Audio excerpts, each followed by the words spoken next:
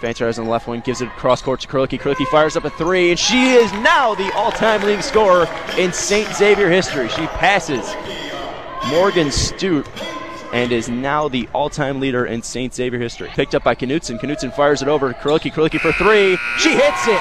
Kara Kurlicki hits another buzzer beater. We saw one earlier in the game from Chanel Fanter, and Kurlicki ends the third quarter with a three of her own, gives her 25 points on the game.